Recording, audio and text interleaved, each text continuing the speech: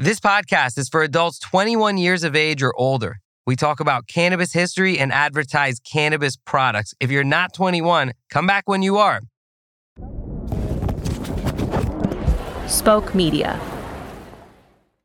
Howdy do, folks. It's Abdullah. And Bean. And welcome back for yet another episode of Great Moments in Weed History. On this show, Bean and I, who are both cannabis journalists and media makers, go over one of the more fascinating points in the very, very long history of cannabis.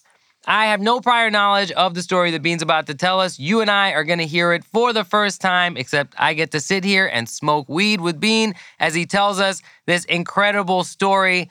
I can't wait to hear what today's story is. Bean, what the F do you got for us? Today's story, I honestly would say, is one of the greatest moments in weed history. It's about people that we both know, we've spent time with, and it's a story that to me encapsulates everything that's amazing about cannabis culture, weed culture, this community, and how this community has pushed back against the forces of authoritarian bullshit and changed the world in the process. Well, it sounds like it has all my favorite elements for a weed story to have. Sticking it to the man, blowing weed smoke into the face of authority.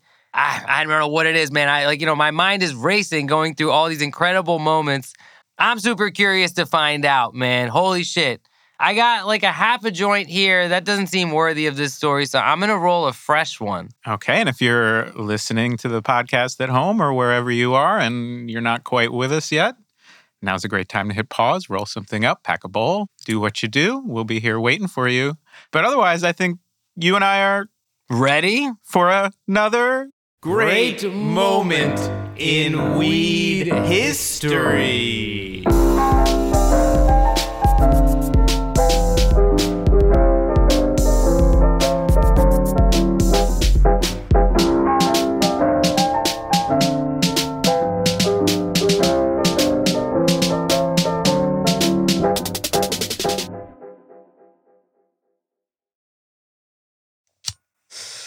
Spoke Media. All right, so I got this fatty going. My fucking curiosity's running wild. What do you got? So in 1973, 20-year-old Valerie Leveroni Corral was riding in a Volkswagen Bug through the Nevada desert when a small airplane swooped down low enough that its torque caused the vehicle to careen end over end off the road. Oh my God. So we're talking about Valerie. We're talking about Val from WAMM. They are an amazing organization that provides cannabis, medical cannabis, for people who can't afford it in the Santa Cruz area. Is that right, Bean? Yeah, absolutely. And the story of how that came to be is really emblematic of the whole medical cannabis movement. Yeah. If you're unfamiliar with WAMM, Valerie is the daughter of a very famous figure in cannabis, one of our favorites and a friend of ours, Nonna Marijuana. I'm Aurora Leveroni. I'm also known as Nonna Marijuana. Being Italian, my favorite type of food is naturally Italian. I like to cook with medical marijuana because I feel that it helps those who have been ill and had to endure pain, and I will use it if it helps anyone.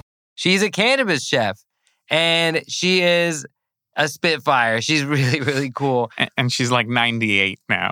Wow. And when we made the first video for Bon Appetit, I think she was 94. And, that video went around the world. And yeah, the world didn't know it needed a weed grandma, but we all most certainly did. Yeah. And, this is all part of supporting her daughter through this journey that we're about to take. Nonna Marijuana doesn't, as she say, get high off her own supply. Her interest in medical cannabis came when she saw what it did for Valerie. And she went from somebody who really had no connection to weed culture to becoming, like you said, an icon of it just out of maternal love and understanding that this is great medicine. and seeing it firsthand. So Valerie was riding in this Volkswagen Bug. This plane swoops over the car and essentially like blows it off the road. As the Bug skidded and bounced over brush and rocks, Valerie was flung against the roof and doors, and this caused brain damage and epilepsy, and she started having debilitating migraines. Man, So that's terrible. she's still dealing with the aftermath of this. And in the immediate aftermath, she's prescribed all these pharmaceuticals. Percodan, Valium, something called Myceline, and they were giving her these huge prescriptions for them, but none of them were stopping her convulsions. They weren't stopping her from having grand mal seizures. And meanwhile, the side effects of these drugs leave her totally lethargic and she can't concentrate. So she's in this period of time where she's, zombified by these pills, and they're not helping the underlying conditions. And then her husband, Mike Corral, reads about a government-funded research study that was published in the prestigious Journal of the National Cancer Institute that claimed unique compounds found in cannabis can actually reverse the growth of cancerous tumors and help control laboratory-induced seizures. So Mike Corral reads about this study. They get excited. And despite having no medical training whatsoever, the couple decided to conduct their own experiment at home and discovered to their astonishment that ingesting copious amounts of cannabis did indeed control Valerie's previously debilitating epilepsy. Yeah. Oh, my God. So she's discovering what so many parents of kids with seizures discovered, in recent years, that cannabis is a really effective treatment for seizures. There's your anecdotal evidence. Why isn't there more studies? Well, this is what happens.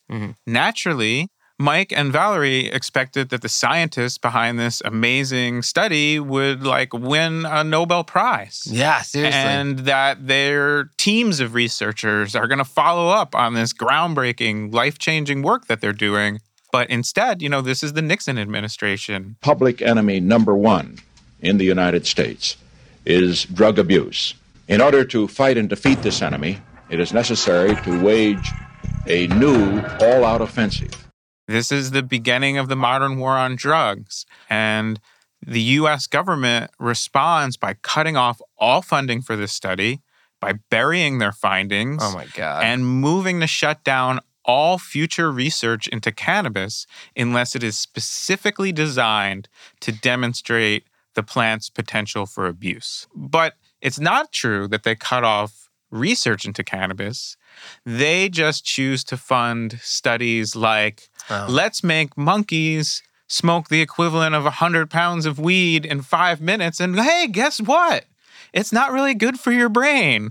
And that's not the exact amount of weed or how much time, but studies were done. They were totally skewed on purpose. And then by the time it gets to Reagan, he's saying things like, smoking one joint will give you permanent brain damage forever. Leading medical researchers are coming to the conclusion that marijuana, pot, grass, whatever you want to call it, is probably the most dangerous drug in the United States, and we haven't begun to find out all of the ill effects. Just ridiculous bullshit, and all part of this propaganda. Definitely a shitty time to discover that the medicine you need is completely embattled by the politics. And they're shocked by this. I've talked to Valerie about this. She genuinely thought once the study came out and she saw it worked, this was all going to happen quickly. But we're, talking about the 1970s. But Mike and Valerie decide to keep experimenting on their own, including learning how to grow their own supply of medical cannabis in their backyard and starting to figure out what strains work best for her and what delivery methods work best for her, and really dialing in a treatment for themselves. Right. So this is the beginning of the WAMM farm, of the actual cultivation that ends up helping not only Valerie in her situation, but many, many other medical patients around them.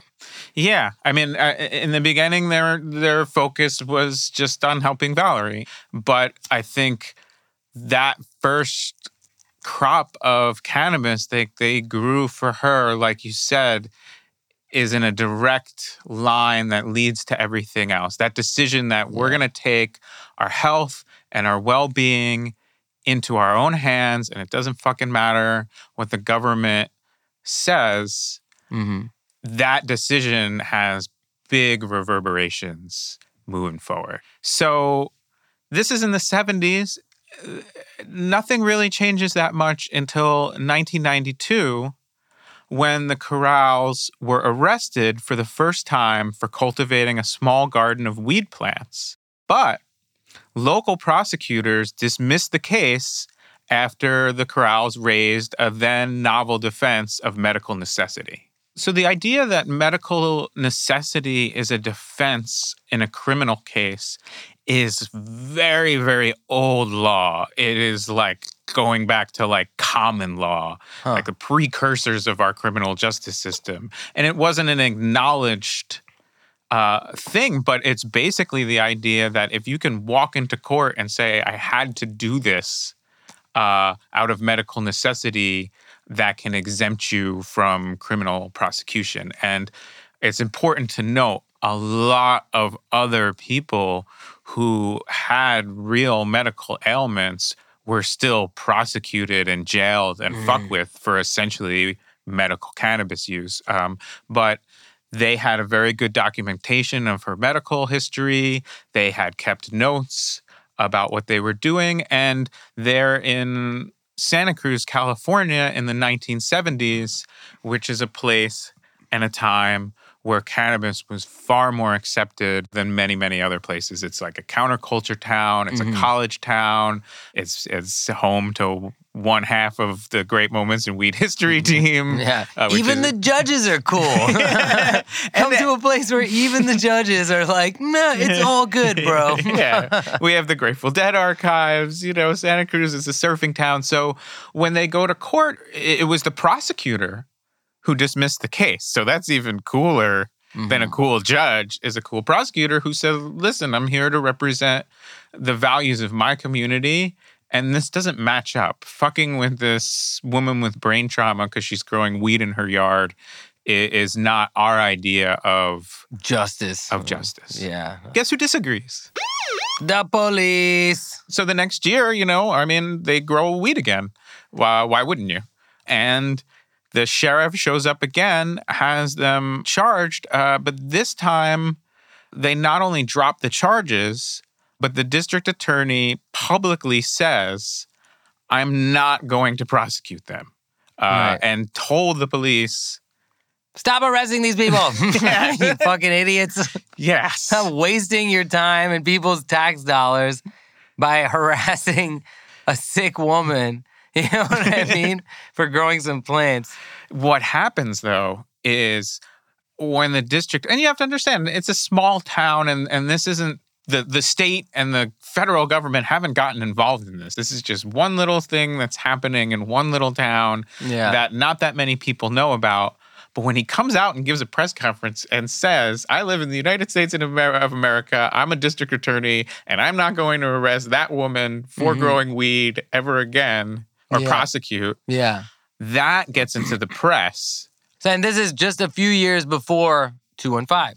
Yeah. Prop 215 in California was in 1996. That's the first statewide medical cannabis law.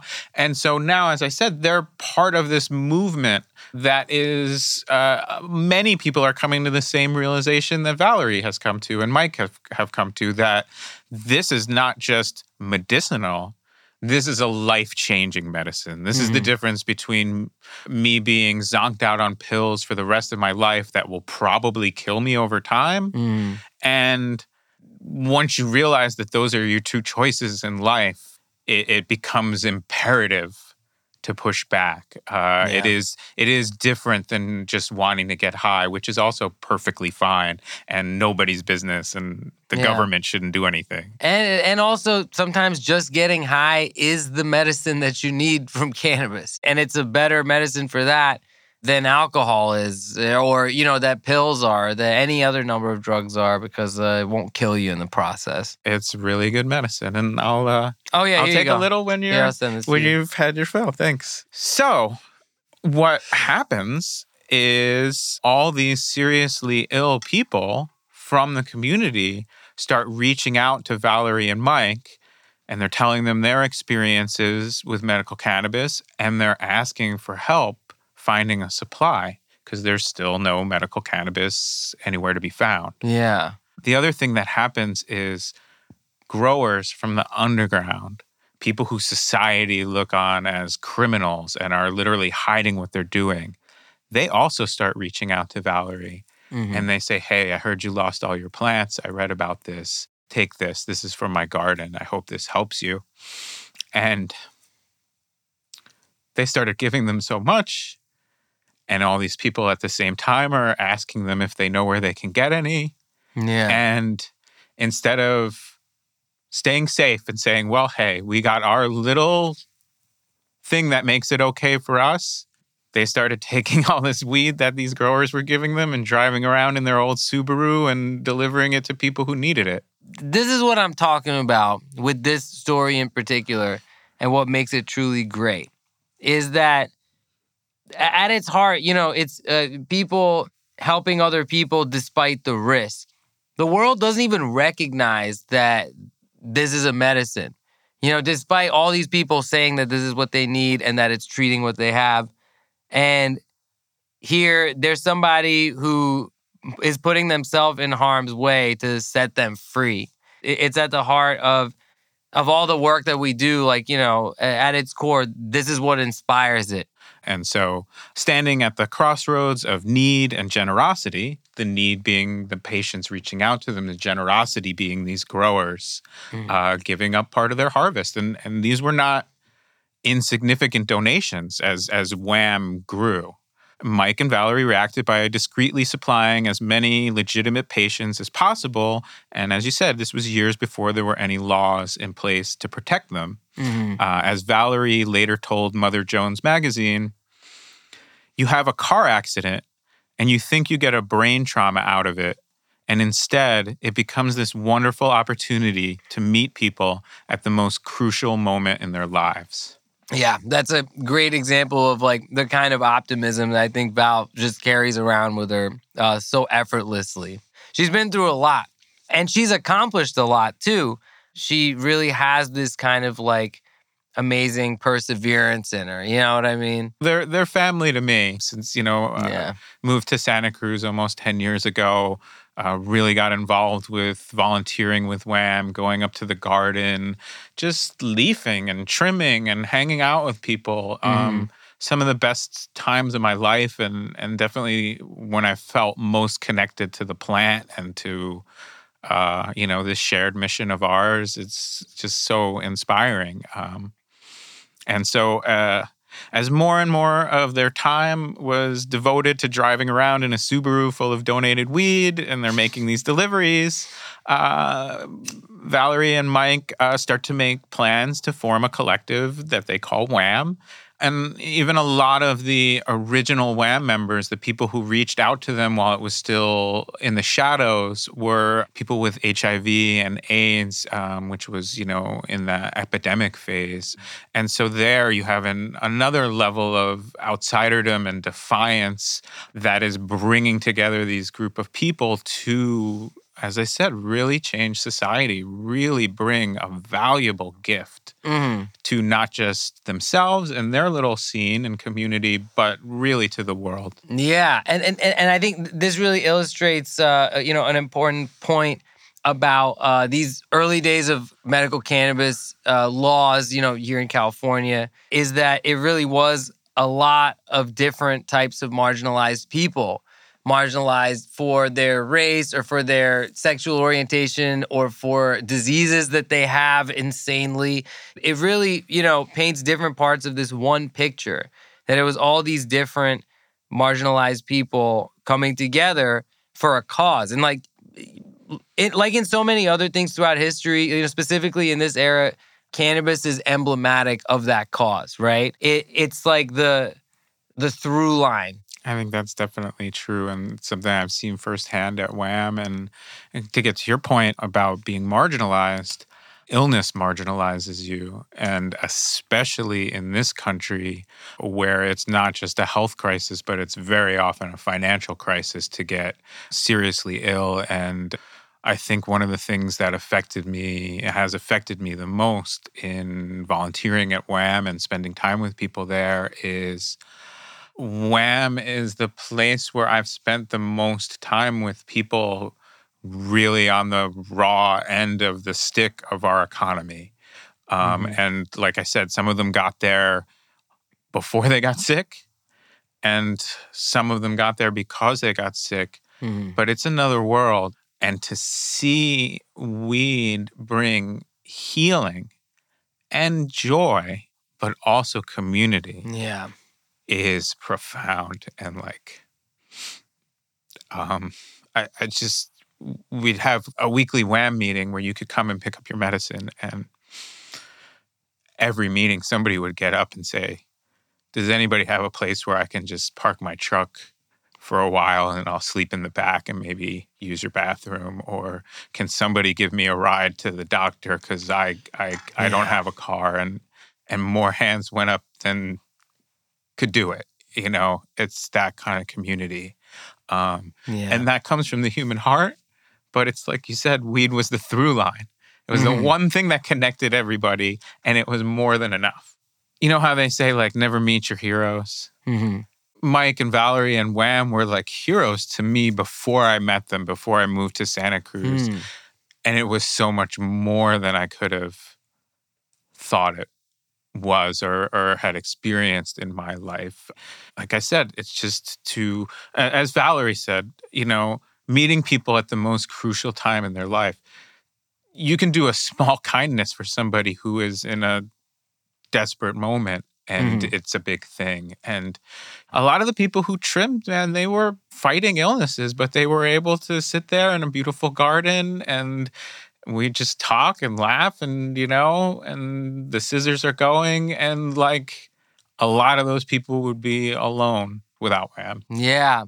It really is a great organization, and they're an indispensable part of the cannabis movement.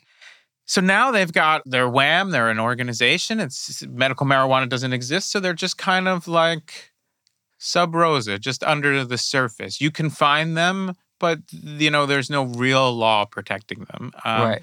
But they start to collectively grow their own instead of relying on donations from growers. Right. And they want to make sure they have different strains and that it's all organic, and just to not have to rely on donations. And there's more and more people, so they start to grow.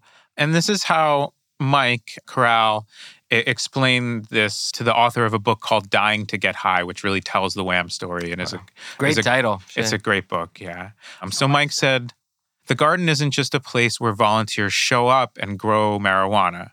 Really what it is a healing space. People are ill when they come to the garden. They are watering the plants, leafing the plants, touching the plants that are going to be their medicine. And in taking care of the plants, they are taking care of themselves. That line dissolves because the plants become part of their bodies over the following year after we've harvested. And that was something, going up to the garden over the course of a year, and to be there and be breaking ground to put the little tiny plants in the ground and see it through to this. And I mean, we're talking about 10-foot tall, outdoor, sticky, icky, beautifully cared for, organic monster plants, that just grew. And I just think those plants knew they had a good purpose. And to this day, those were the happiest plants that I ever was around. And it's like, you can call me a hippie, whatever, but it's now, fucking there's real. something to it. It's no surprise that at a place like WAMM, where literally there's good vibes and love behind every rock, and literally the purpose of that weed is an expression of compassion. Of course, the plants are happy. Yeah, and as you say, under every rock, it just makes me think there are literally dozens of WAMM members who chose to have their ashes spread on that land. Oh, wow. Because a lot of people in WAMM passed away, Right, people they're sick people. They showed up terminally ill. Sure. And then I also think of it as a place where I saw terminally ill people laughing. Laughing. And it's like, I love to make you laugh. And that's like a big part of the show for me. Yeah, same. And like, I felt like that was an energy that I could bring up there. And like to make somebody, it was just, under every rock, every nook, every cranny, every bud. And it was beautiful. Yeah, man. So then in 1996, Valerie was actually a co-author along with Dennis Perone and others of Prop 215. My name is Dennis Perone. I'm the author of Proposition 215. You could say that is the beginning of the end of the war on drugs. I began Prop 215 in 1990 when the AIDS epidemic hit me, myself, and my members of my community. There are some things worth going to jail for, and this I felt was worth it. It's like the Declaration of Independence of medical cannabis. Right. And WAMM was really used as an example to show, like, look, this works for people. And now Prop 215 happens. It passes. It's called the Compassionate Use Act. It allows for collectives like WAMM. It's really kind of supposed to be just collectives like a WAMM. Yeah. And it becomes, of course, dispensaries and many other things. But people start flooding to WAMM now because it's totally legal. They've read about medical cannabis. And so they are still dedicated to providing it to people for free or on a sliding scale. And this idea of helping people not just to get weed, but to see them through this illness wherever it leads, that becomes the central mission. And what Valerie says is, I can't tell you how many of our members had to crash on couches or stay with their families, throwing up in other people's toilets through chemotherapy only because they were poor. That realization changed me forever. I know I could make a lot of money off cannabis, but I don't really work with pot. I work with people. And people don't have to be suffering. If they are in pain, we should help excavate that pain instead of adding to it, which is what the marketplace does. Personally, I don't think my needs are greater than somebody who's sick.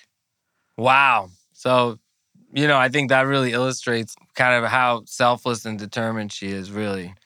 And we're going to take our break in a little minute, but I'll just say, the other thing that WAMM starts to do in this time period is provide end-of-life, like hospice care for people, and WAMM members who will come to your house in the final weeks or days of your life and take care of you in every sense. And I will just say, like, I'm not strong in that way, but I knew the people in WAMM who did this, and they did it joyfully because they did it in service. And it was almost always people who had shown up at WAMM really ill themselves and come through it and felt that need to give back. Incredible, man. Well, I can't wait to hear the second half of this story, especially because I know that Nana Marijuana is probably going to pop up more than once. And she is a really fun character. Seriously, one of the most fun characters in cannabis ever. Good shit. You got a grandmother fetish, huh? I do now. After that crack, definitely. So I think this one is just about done. Smoke Weedia. And we're back. I'm really excited to hear the rest of this story. Let's get into it. So we'll pick it up in the year 2000, and that brings us the election of George W. Bush as president. And the city of Santa Cruz looks at this and gets a little worried and says, all right, we're going to actually go. I think, to be fair, everybody looks at this and gets a little worried. Nobody more so than George W. Bush. Yeah. True that. But the city of Santa Cruz thinks, okay, well, this administration could be very hostile to medical cannabis. We've kind of become this home of medical cannabis in a lot of ways. Santa Cruz is not a big town. So WAMM is, and WAMM, so many of the people that they serve are local. So those stories spread, and, WAMM really has the respect of the local government. They see that these people are being helped, and they also see that it's going to really, really poor people. And it's a pretty good sign that you're not out to profiteer and become a drug kingpin if your point of your organization is giving weed away for free. And also, they're providing vital healthcare services to really poor people in a not that big community. It gets noticed as the good work that it is. And then either people were already amenable to cannabis and they learn even more through WAMM's example, or a lot of people who might have thought, well, medical marijuana is bullshit, come to realize it's very much the opposite. Right. So what the city of Santa Cruz decides to do is they deputize Mike and Valerie and they designate them as official medical cannabis suppliers for the city. And they're just trying to give them another layer of protection from the authorities. They're saying they're doing work in conjunction with the local government now. That's great. So at least at a local level, the powers that be are recognizing what Mike and Valerie are up to and lending their support. Yes. And of course, that should have said everything. You know what I mean? So I'm hearing that tone in your voice, and I've noticed that up until this point, things were getting better and going well, and we were talking about community and compassion and all these nice things. But there's often a turn in these great moments in weed history stories where things get bad, and I sense that that's what's about to happen. It is the story that it is, and it's a rough one, but I will remind you, like I said, it has not just a happy ending, but an inspiring ending, and an ending that was really the beginning of the pendulum switching. And so it's no coincidence. This new administration comes in, and, Bill Clinton didn't legalize weed. He they have a really spotty, at best, really shitty criminal justice record of that administration. Oh, yep. I'm looking at you, 25 million people in jail in the United States. Yeah. So it's not to say it's about what political party is in office, but this move to a Republican administration and seeing the people that are starting to staff the Justice Department and having an Attorney General, John Ashcroft, changes things. And there's a consequence to who's in power locally and here federally. And so what happens is that on September 5th, 2002, 30 heavily armed DEA agents raided WAMM's garden. Today, members of WAMM, Women's Alliance for Medical Marijuana, were stunned when federal agents raided WAMM's greenhouse and garden shortly before noon and hauled away the entire pot crop of about 150 plants. And they held Valerie, Mike, and a paraplegic woman at gunpoint. They were up in the garden just working, thinking it was any other day in this Eden-like environment that they had put everything into. And of course, September is close to harvest, inflict maximum damage. Sit back and watch while this group of people who are so ill build their dream together and then come in and snatch it at the last moment. There is a picture of this next to draconian enforcement of prohibition in the dictionary. This is absolutely the ugliest. I mean, imagine the contrast here. We're talking about this idyllic place that's founded on this real, human integrity. And you're seeing it be marginalized, in a what amounts to a show of force. Yeah, and they went after them because they were the best example of truly compassionate, collective, nonprofit providing for patients.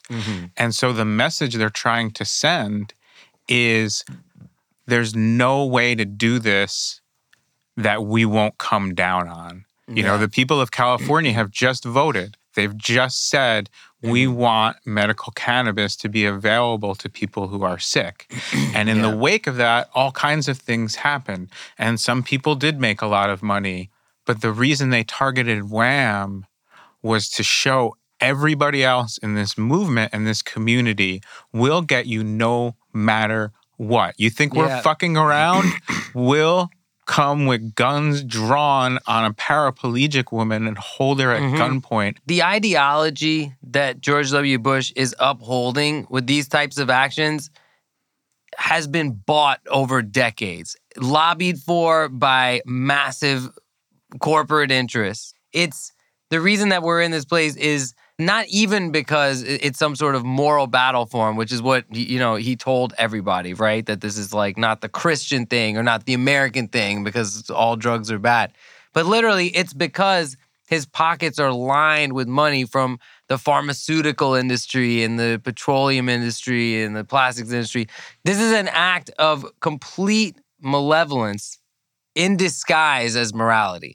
It reminds me of that great Monty Python line where he just says, now you see the violence inherent in the system. Yeah. WAMM pushed it to the point where they were making it an accepted part of society. And they were doing it in a way where they couldn't make an argument against WAMM.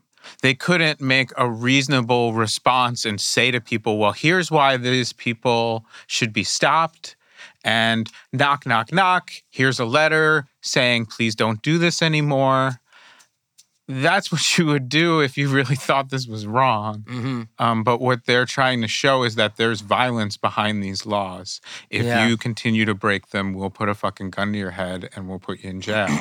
And so here's where we get to our great moment. And so what happens is the paraplegic woman named Susan. I was starting to have chest pain and lightheadedness. Took her blood pressure and it was off the chart. She was in danger.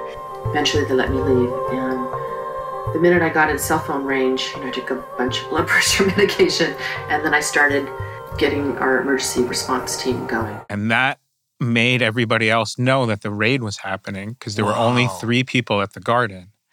And so while the cops are there, the DEA agents are there, there's hundreds of plants that they're chopping down. They're there for a long time. They take everybody into custody, but they're still up in the garden, and you've been to the garden. Yeah. You drive up this really, really windy mountain road, and as you're approaching the top where you would turn into the driveway, you can see all the cannabis plants. And if it's harvest time, you can see them all in their full glory. Yeah, and you look the other way and you see the ocean, and it's this beautiful place, but it's a narrow country road. And so the word goes out on the phone tree, WAMM garden is being raided. And the plan that was in place was that everybody who was able, first of all, they contacted the local media, and they had friendly reporters who knew about WAMM and knew that this could happen and knew, hey, you're going to be the people we call and we need you to show up as soon as this happens. And the members. And the plan and what people did was they came in walkers, and people in wheelchairs, and old people and young people, and they went to the gate and they barricaded themselves against the gate. They got a phone call while we were there saying that there were 200 people at the gate blocking the agents in. They asked us, will you ask your members to leave? And I said, I'm sorry, I can't do that. And then they said, well, will you ask them to let the agents by? They've locked the gate and the agents can't get through. And they said, you have 2 options. You can release Valerie and Mike from custody, or you can physically pull us off of our walkers and throw us in the back and take us to jail with them. Wow. And ultimately they backed down and they let them, they were still arrested, but they let them out of custody at that point. Wow. The solidarity there, I mean, that's just incredible. It's a very moving image to see all these people, all these sick people, just showing their support for somebody who helped them in their greatest time of need. And I hope that, that it showed one of those fucking cops, you know what I mean, who was joyfully tearing down their medical weed crop, that they were wrong, that they're on the wrong side of this. I know through Valerie that at least one of those DEA agents has personally apologized to her. Wow, really? That's incredible. One's better than none. Yeah. And so, they're released from custody, but the garden is destroyed, and Mike and Valerie are both facing a very real threat of life in prison. Federal prison. Federal prison for the number of plants that they were growing. And that it wasn't theoretical that that's what they were facing. That was a very legitimate thing to have to come to terms with. Yeah. That may be what the rest of your existence on the planet is going to be. And oh, by the way, in prison, Valerie would have no access to cannabis. Right, of course. So she'd be right back where she started. She would be suffering from seizures. Yeah. Or they'd be glad to give you pharmaceutical drugs in jail if you prescribe them that are, paid for by the same government that's jailing you for growing weed. Yeah. But they're not going to let you get a little loud, at least not from them. I couldn't think of a more awful outcome than two people who did so much to try to help people. Being locked up forever. But you ready for another great moment on top of the other great moment? Let's do it, man. We can use a great moment right now. Yeah, well, I think we got through this is the lowest moment. I think the lowest moment is coming to terms with that thought. So they have to make a decision. What are they going to do? And what's WAMM going to do as a collective? And instead of backing down, less than 2 weeks after the DEA raid, WAMM gathered together with Mike, Valerie, and the whole collective on the steps of City Hall in Santa Cruz alongside the mayor. And they defiantly distributed medical cannabis to patients in WAMM. And they said publicly that they were going to do this in advance. And thousands of people came out in the street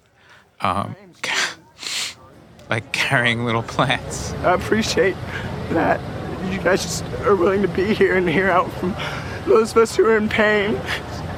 And it helps me to not be throwing up every single day for hours at a time. And it helps me not to be in pain. And this works for me. Oh, that's amazing. Yeah, everyone was coming to contribute.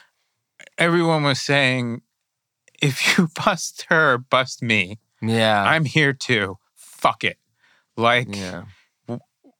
There's video, you can see it was on CNN, thousands of people walking through the streets of this little town holding plants or holding pictures of their loved ones who had been WAMM members. Yeah. And what they were basically saying is, okay, if you're going to come and do this because they lived at the garden as well. Right. If you're going to come if you think the government has such an interest in this that you're going to come to our home with fucking guns, then do it on the steps of City Hall. And of course, like bullies, they didn't show up because they were outnumbered and they had no just reason to be there. And they knew it, and they knew they couldn't get away with it in front of the whole world. And I really believe, as a journalist, as a person, as a WAMM member now, I wasn't then, but there was a plan within the George W. Bush administration to take down medical cannabis nationwide, and that this raid on WAMM was meant to be the shot across the bow to everyone to say, this is happening. We're going to fucking shut you down no matter what. And that if WAMM had backed down, that's what would have happened. And we would be living in a very different world. And because WAMM and Mike and Valerie stood up to these bullies, and guess who was front and center?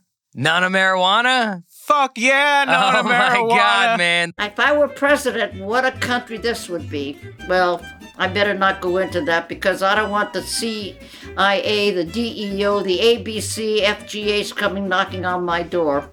And they will, but I could care less. The world's weed grandma. But To wrap it up with WAMM, they didn't even stop with the city hall. They went on, and with help from the ACLU, they sued the Justice Department. And they ultimately basically won an injunction from the Justice Department that said, well, we won't raid you again. Very similar to how it began with the local sheriff. Holy shit. It's really like a David and Goliath type win. You know what I'm saying? To have them, after such a show of force, to have them, back down and then be like, okay, no, it's cool. Like, we'll chill out about this. I don't know. It is a massive win. Yeah, I don't know that they quite use the word cool, but they certainly backed down. And the next spring, WAMM replanted the garden, and the garden flourished for many, many years after. The weed will always grow back, people. We'll be long gone, and the weed will grow back. You know what I'm saying? You can always bet on that. To bring people a little up to speed, WAMM has not been active since legalization passed. They were basically had problems getting a lease at the place that they'd always been able to do this. I don't want to get into the details of that, but it's, taking something very, very special and precious like WAMM and trying to fit it into a bureaucracy. It has proven difficult, but WAMM, as of this recording, has a new location, and WAMM is well on the way to reopening in Santa Cruz, and will be servicing the community again very soon. And that's super exciting. And, if you're moved by this story, you can go to WAMM.org, WAMM.org. You can find out what's going on with WAMM, and, maybe you can kick them a little donation if your heart moves you to do that. Yes, you should absolutely do that. You should check them out. That was an incredible episode. Thank you so much for sharing that, Bean. I know this was a really personal one for you. These are things that you've experienced yourself. These are people that are very close to your heart.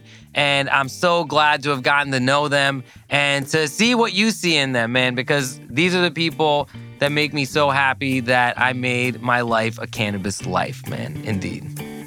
And that's it for this episode. Thanks so much for hanging out with us. If you want to learn more about WAMM, please check them out at WAMM.org. And if you like what they're about, please make a donation. It's a really fantastic organization helping a lot of people. Thanks so much for hanging out with us. We'll see you next time on Great Moments in Weed History.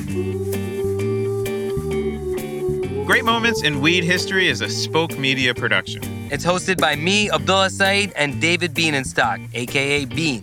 We're produced by Brigham Mosley and Cody Hoffmackel with help from Reyes Mendoza and Kendall Lake. Special thanks to Gold Digger Studio. This episode was mixed by Jonathan Villalobos. Our executive producers are Aaliyah Tavakolian and Keith Reynolds. You can find us on Twitter and Instagram at GMIWH Podcast, or shoot us an email at gmiwhpodcast@spokemedia.io. And if you're enjoying our show, please tell your friends about it the next time you're smoking weed with them. Check out our show notes where you'll find more information about things we discussed today and links to our sponsors.